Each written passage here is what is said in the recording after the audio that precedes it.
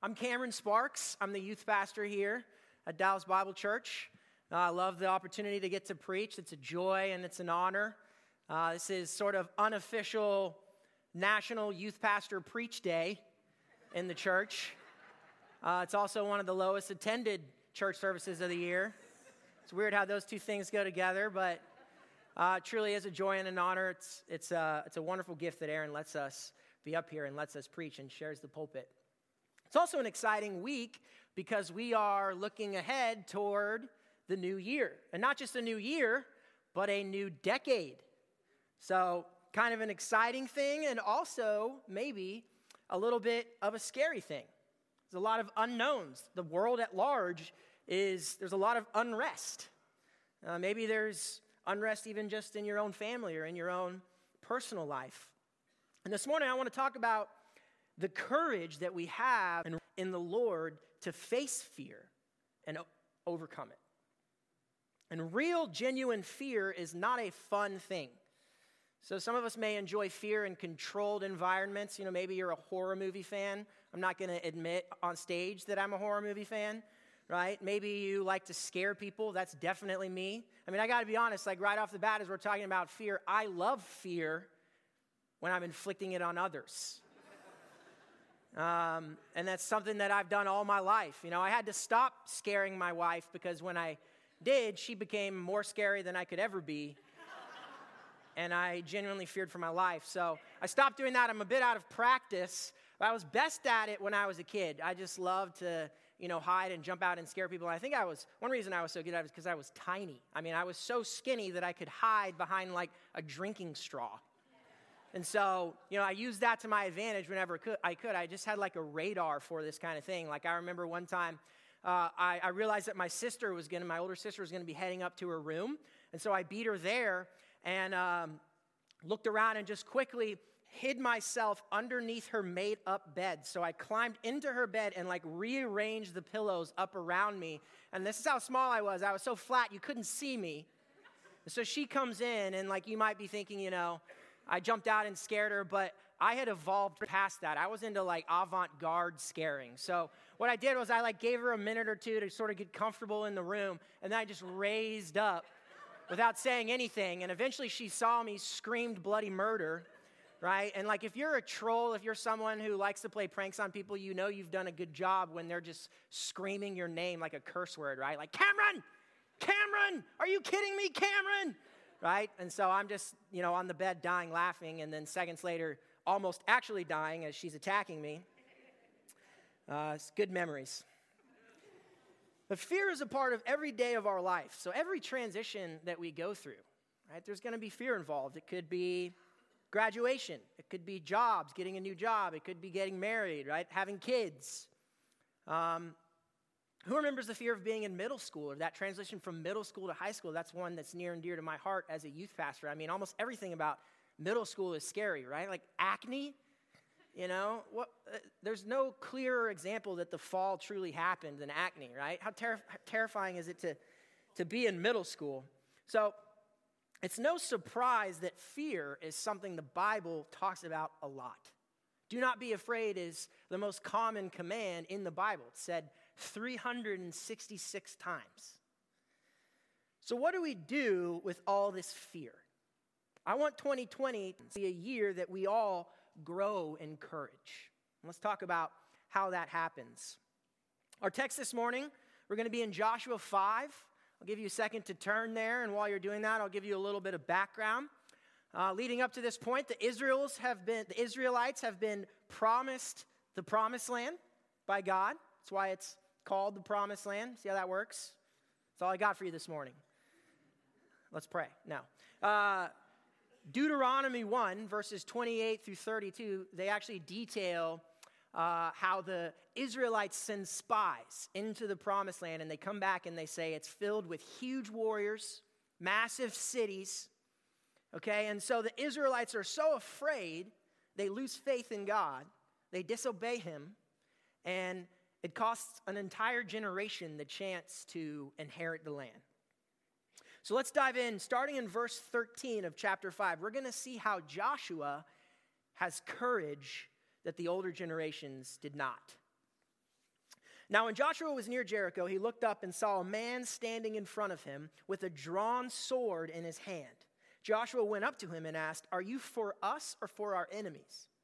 "Neither," he replied, "but as commander of the army of the Lord, I have now come."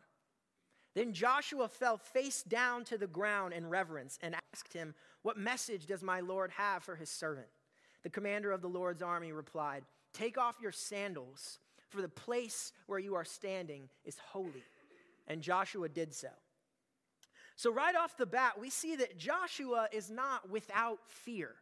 I think you could make the argument that he's actually terrified here. I mean, can you imagine meeting the commander of the Lord's army? And what does he do when he meets him? Well, he hits the ground. So Joshua is not just this fearless warrior. That's not the key to his courage. Courage is not the absence of fear. We actually see 3 times in the first 9 verses of the book of Joshua, courage is something that God commands of his people. So courage is not the absence of fear, and it's also not some just passive emotion that we hope to experience. And it's not a characteristic that you have to be born with. Courage is something God actually commands of his people. So what is it exactly? Let's keep reading.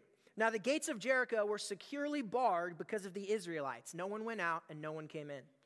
Then the Lord said to Joshua, "See, I have delivered Jericho into your hands, along with its king and its fighting men.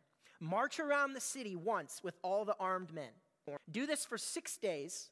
Have 7 priests carry trumpets of ram's horns in front of the ark.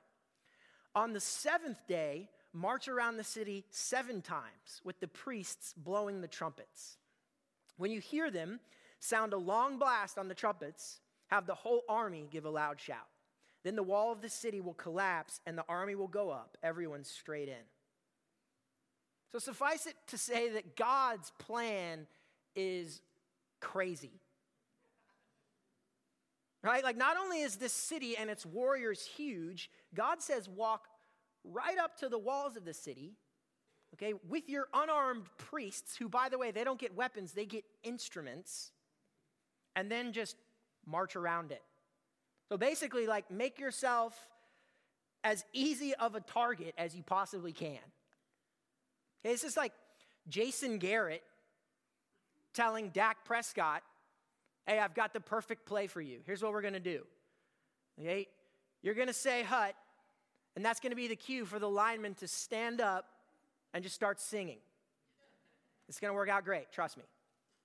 Right? It would be hard for Dak Prescott to hear that from Jason Garrett, not just because it's Jason Garrett, but because it's a bad play, right? Imagine being Joshua and having to relay this game plan to everyone. It would probably be pretty terrifying to all involved. So what happens? On the 7th day, they got up at daybreak and marched around the city in the same manner 7 times.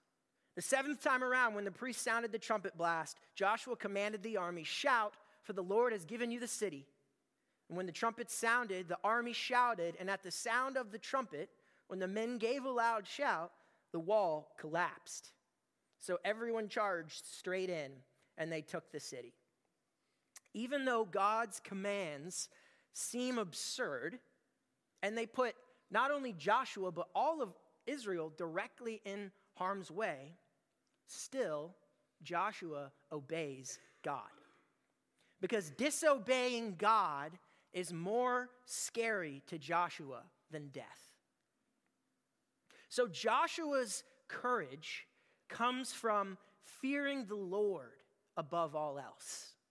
And for us, thinking about growing in courage this morning, what this means is we are at our most courageous when we fear the Lord above all else.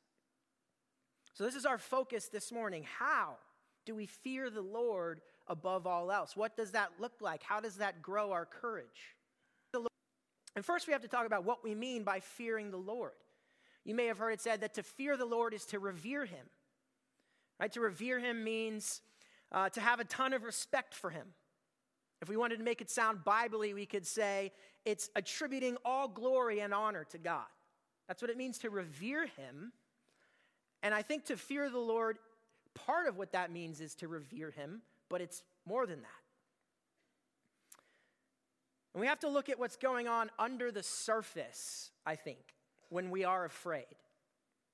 Okay, so when we're overcome by fear, we get scared because we're limited. We don't have all the answers. We don't know what's going to happen. We can't impose our will on our circumstances. We're limited in literally every way. We're limited in time. We're limited in power. We're limited in knowledge. We're limited in ability and understanding. So our fear resides in our limitations. And that's what we see with Israel. They're terrified because the people in the promised land have huge cities and huge walls, and they don't.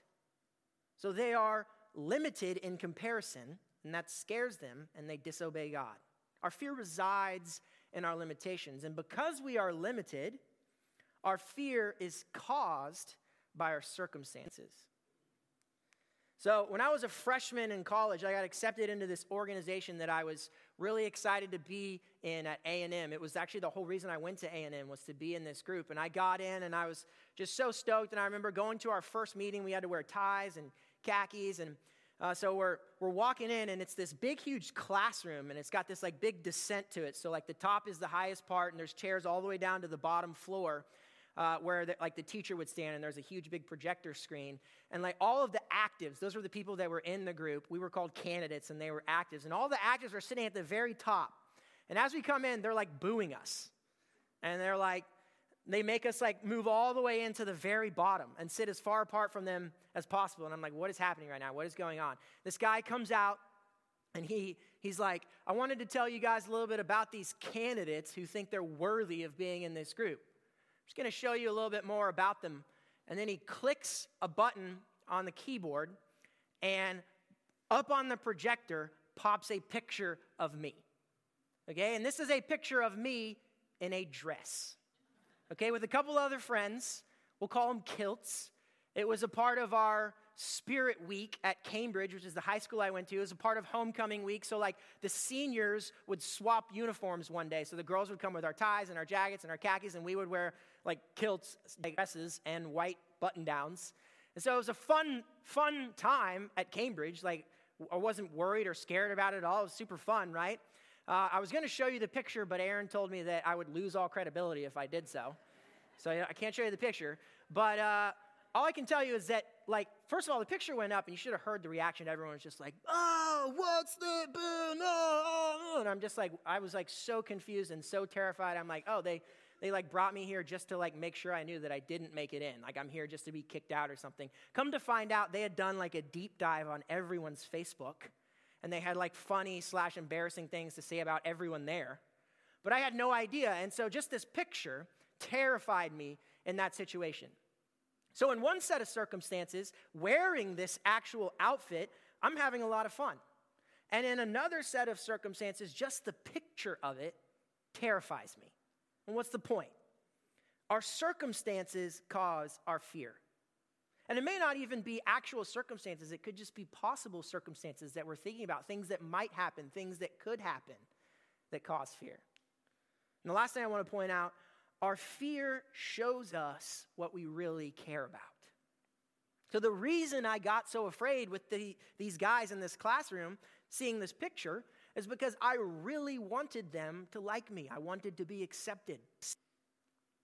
And you have to dive deeper than just the surface level to see what your fear is showing you about what you care about. So maybe you act a certain way around one group of people, like at church or around your family, and you act a different way around another group of people. Or maybe there are certain people that you don't share your opinions with. You don't tell them everything you're thinking because you're worried about what they might think. Have you ever stayed up late thinking about an embarrassing thing that you did? You know, whether it was something you did embarrassing yesterday or a month ago or 10 years ago, right? This is a common fear for many. What's really going on under the surface is that we're afraid of tarnishing our own glory. We're afraid of hurting our image because many of us care very deeply about what others think.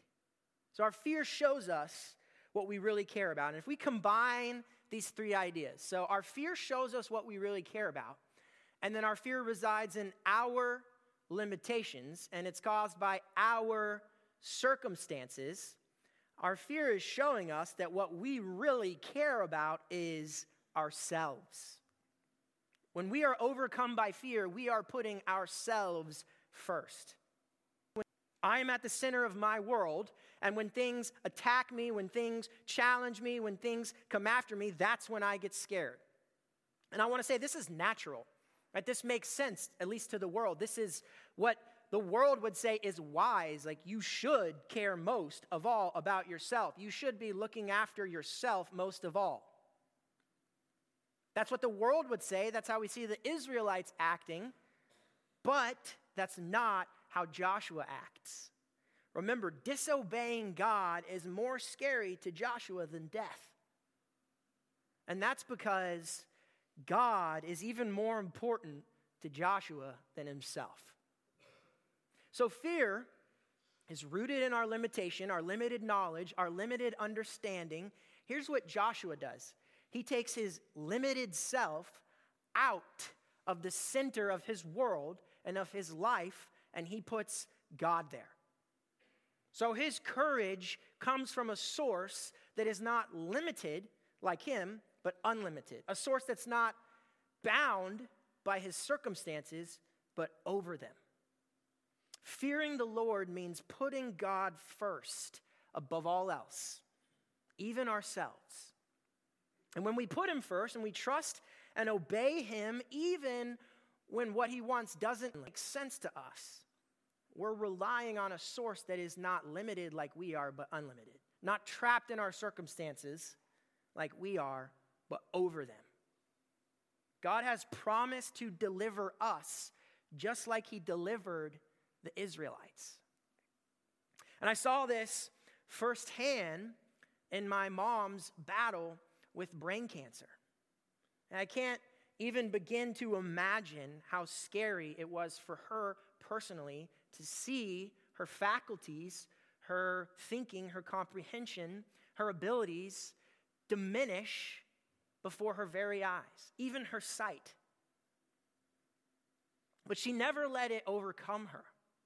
And she cared more about Jesus even than she did about her own life. So it gave her a peace. I witnessed personally the miracle that is the peace that the Holy Spirit delivers us, that surpasses understanding, that transcends circumstances. I saw that firsthand in my mom because she trusted God more than she even trusted her own self. She trusted his plan even more than her own plan, even though things were not going the way she would want.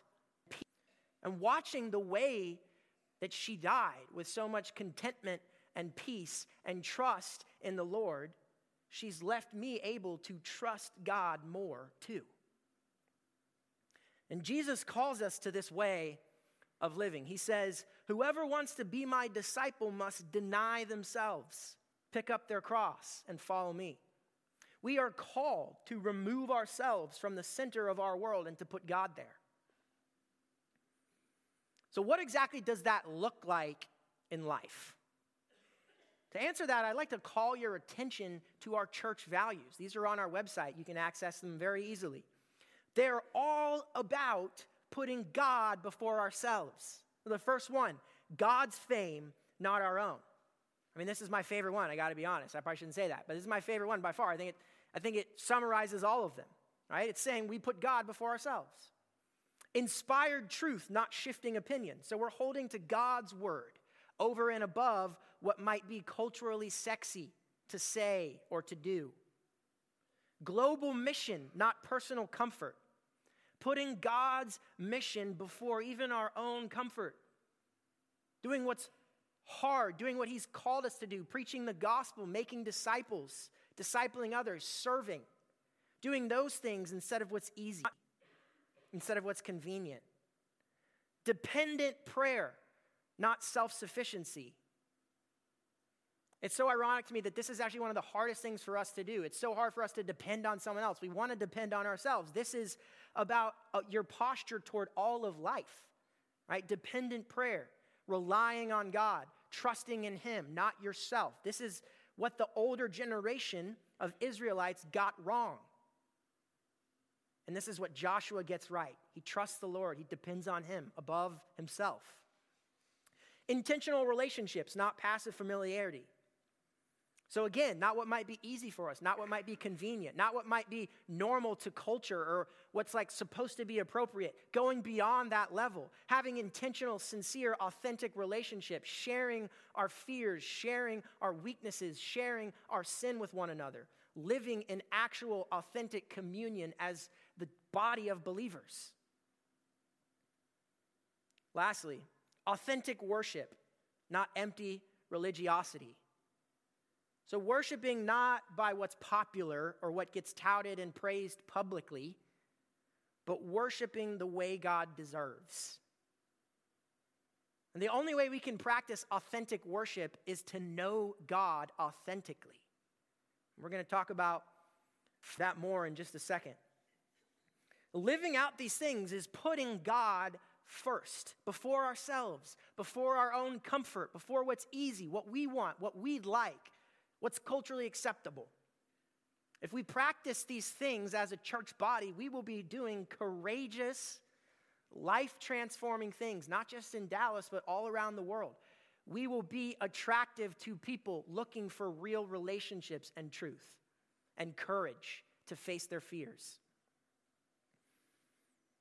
And Scripture tells us that living this way will also mean eternal success for us. That's according to God's promises to us. But it will also mean temporary persecution and likely even suffering. So God's recap, once He's allowed and enabled the Israelites to fill the promised land, He tells them this in Joshua 24. Now therefore fear the Lord and serve Him in sincerity and in faithfulness. Put away the gods that your fathers served beyond the river and in Egypt, and serve the Lord. Putting God first, fearing God, means being willing to resist the culture around us. Just like the Israelites, the march that God is calling us to march is way different from the way that the world is marching. Paul says that the cross is folly to those not called by God. So many are going to look at you and what you believe and think that it's foolish. You're going to say, hold on, you want to put God first even before your own personal safety? You want to put God first even before the safety of your family? That seems dumb. Are we willing to be labeled as fools? We have to be more concerned with what God thinks and what God wants, even than with what we think and what we want, even than with what those around us think and want. Marching into battle with trumpets is certainly foolish by the world's standards, but Joshua trusts God, and God gives them victory. The more we place God at the center of our worldview, the less we will care, the less we will be disrupted by our immediate circumstances. The easier it becomes to have the courage to face what's in front of us. So the second way, this is the last way we're going to talk about growing in our fear of the Lord, is by knowing Him better. To know the Lord is to fear Him. And these two things work together, knowing Him and putting Him first. We won't want to put Him first if we don't truly know Him. That same group that I was telling you guys about at A&M, there was one super fun / super scary night as a candidate, where as a candidate you get a big brother in the group. So this is a guy who's looking after you. He's checking in on you. You know, you're closer with him than any other guys. The big brothers actually choose their little brother. And so there's one night towards the end of candidacy where they take you out and They blindfold you, okay? So you really have no idea what's going on. They take you out to this big barn, okay? And I just remember they like tore all of our blindfolds off at the same time, and there's like this barn lit with like strobe lights, and like all of the actives are there, and they're like shouting and screaming. A lot of them have like their shirts off, and I'm just like, what is happening? Like, this is how I die. Like, this is some sort of cult sacrifice here. Like, what are we doing? Right? Come to find out, it's actually a super fun night. It's not about hazing or anything like that at all. What they would do is they would circle up, and then the big brother would wrestle his little brother in front of the whole group. Okay? And then, like, whoever won, you just move on to the next. And that was the night, and it was super fun. But the goal is for the actives to win more than the candidates, right? That's why they set it up the way they set it up. Like, you're terrified as a candidate. As an active, this is a night that you're, like, anticipating. You're, like, excited for it. You can't wait for it. You're looking forward to it, right? So you get that natural advantage, and that was on purpose. You want the actives to win. And I remember my junior year when I'm an active, there was a candidate who was also a junior in the group, and he was a middle linebacker for Texas A&M. And he was a second-string middle linebacker. His name was Ryan Steinbrunner. I probably shouldn't say his name, but his name just matches who he was, like Steinbrunner. He was just this massive man. He was like 6'2", absolutely jacked, right? And so we're just like, you know, his big brother was actually also on the football team, but he wasn't going to be there that night. So we're like, who is going to wrestle Ryan? How is this going to work, right? So I guess we'll figure it out when we get there. So sure enough, night starts, and like I just happened to notice like early on, like kind of terrifyingly so, Ryan also has his shirt off. He's like yelling louder than most of the actives. Like he's enjoying this more than anyone. I'm just like, this does not bode well. All right, so it's his turn. He comes out, and like who comes out for the actives? Oh, it's my buddy named Tim. And Tim's shorter than I am. He's a stocky guy. But he would just be like the last guy I would have picked to face Ryan. He's a super humble guy. He's a super quiet guy. And he was actually my Bible study leader. He was a mentor of mine. And so I'm just like, this is like what, your funeral, bro. Like, what are we doing here, right? So anyways, they line up. What they'd have them do is they'd get like a couple steps apart from each other. They'd say 1, 2, 3, go, and they'd run at each other and wrestle. And so they do that, and they say go, and sure enough, Ryan just hits Tim like about waist high and just starts like pile driving him backwards, like straight to the edge of the circle, like Tim's not even there, okay? And as he gets right to the edge, Tim plants his foot, clasps his arms around Ryan, lifts him up off the ground. His feet go completely vertical. He turns and just body slams him into the floor of the barn. And everyone went nuts. It was incredible. Okay, still one of the most amazing things I've ever witnessed to this day. The air totally went out of all the candidates. You know, it was like seeing David conquer Goliath, right? After that day, like what I didn't know, Tim was a state champion wrestler for Lake Highlands. Once I knew that about Tim, once I had seen him do this thing, I looked at him differently from then on. So he was still a quiet guy, but I knew that he was this, you know, quiet guy who was secretly harboring Hulk-like strength in his body. And like, you know, if you got in an argument after that with Tim, you let Tim win, you know, or like, I remember, you know, knowing this about Tim, walking late at night with him, like, you're not afraid. You're kind of like hoping someone tries to jump you. You're like, I'd like to see that. And church, knowing God will literally give you power. There are thousands of examples in God's word of his strength, of his power, of his character, the incredible things that he has done and is doing. Things that I haven't even begun to tap into, right? Things that Aaron can still tap into. Things that the wisest man and the wisest woman on earth can still glean from. Learning more and more about them will shape and hone the way we see God and the way we live life in him. To know the Lord is to fear him because he is God, right? He is invincible, eternal, omniscient, omnipotent, omnipresent. To him, 1,000 years is as one day, and one day is as 1,000 years. He's the creator of all life. He knows every word that would come from your tongue before you even say it. He discerns all your thoughts. I mean, if that's not a little bit scary to you this morning, then you're someone who's been blessed with a brain without thoughts. Okay? I'm not sure that's a blessing, but we know these things about him through his word. Growing in our fear of him means knowing more and more about how great and powerful he is. The more you know him, the more you will be willing to put him first. Trust him even above yourself. The greater your courage in him will be. But it's not just about knowledge. So early on in the story that we're in this morning, learning about God, he tells the Israelites, be strong and very courageous, being careful to do according to all the law that Moses my servant commanded you. Do not turn from it to the right hand or to the left, that you may have good success wherever you go. This book of the law shall not depart from your mouth, but you shall meditate on it day and night, so that you may be careful to do according to all that is written in it. Knowing God means obeying him. Part of knowing him through his word means you're going to learn the things that he loves and the things that he hates. And if you truly know him, you will have a healthy fear of him. And if you have a healthy fear of him, you will want to obey him. You won't obey God if you don't fear him. If you find yourself stuck in a recurring sin, maybe it's anger, maybe it's over drinking, maybe it's lust. It could be hard for you to kick that sin, to obey God, because you don't really fear him.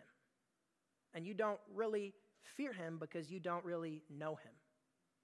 One prayer to regularly repeat, if that's you and you're stuck in a recurring sin, is, Lord, help me to fear you rightly.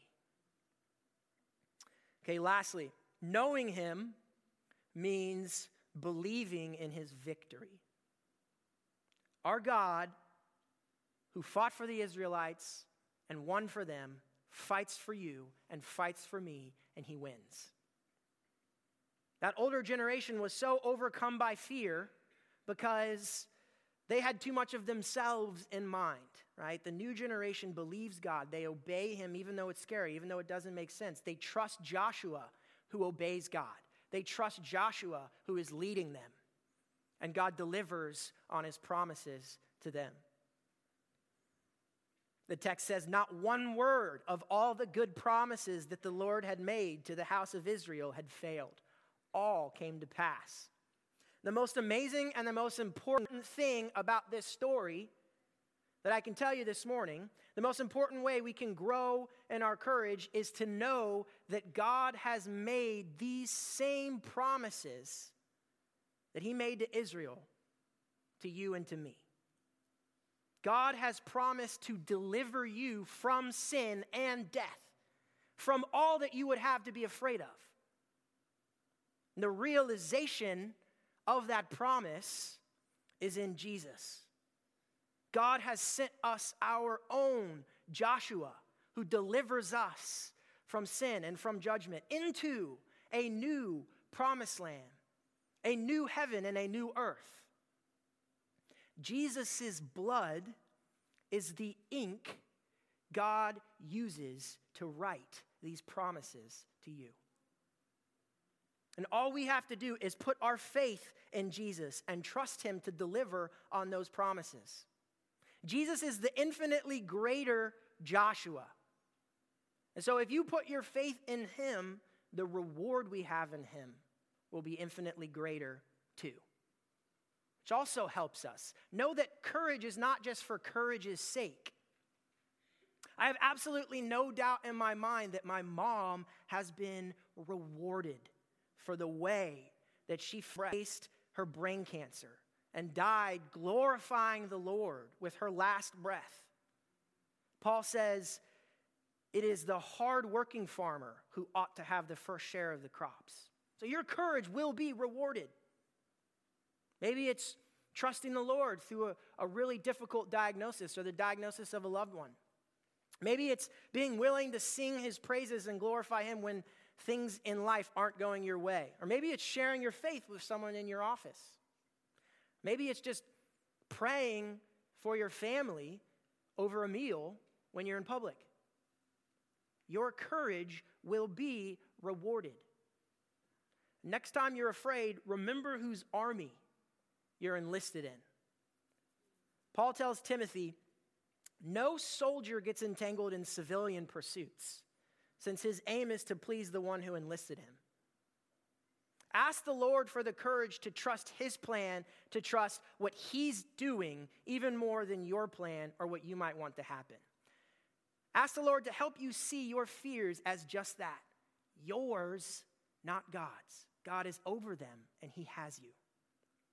And whatever fear you're facing, remember, you're not alone. Even in death, our God knows our experience. He himself personally experienced it. Victory came for the Israelites, and it's coming to me and to you if you are in Jesus. So this new year, are you willing to pick up your trumpet and march?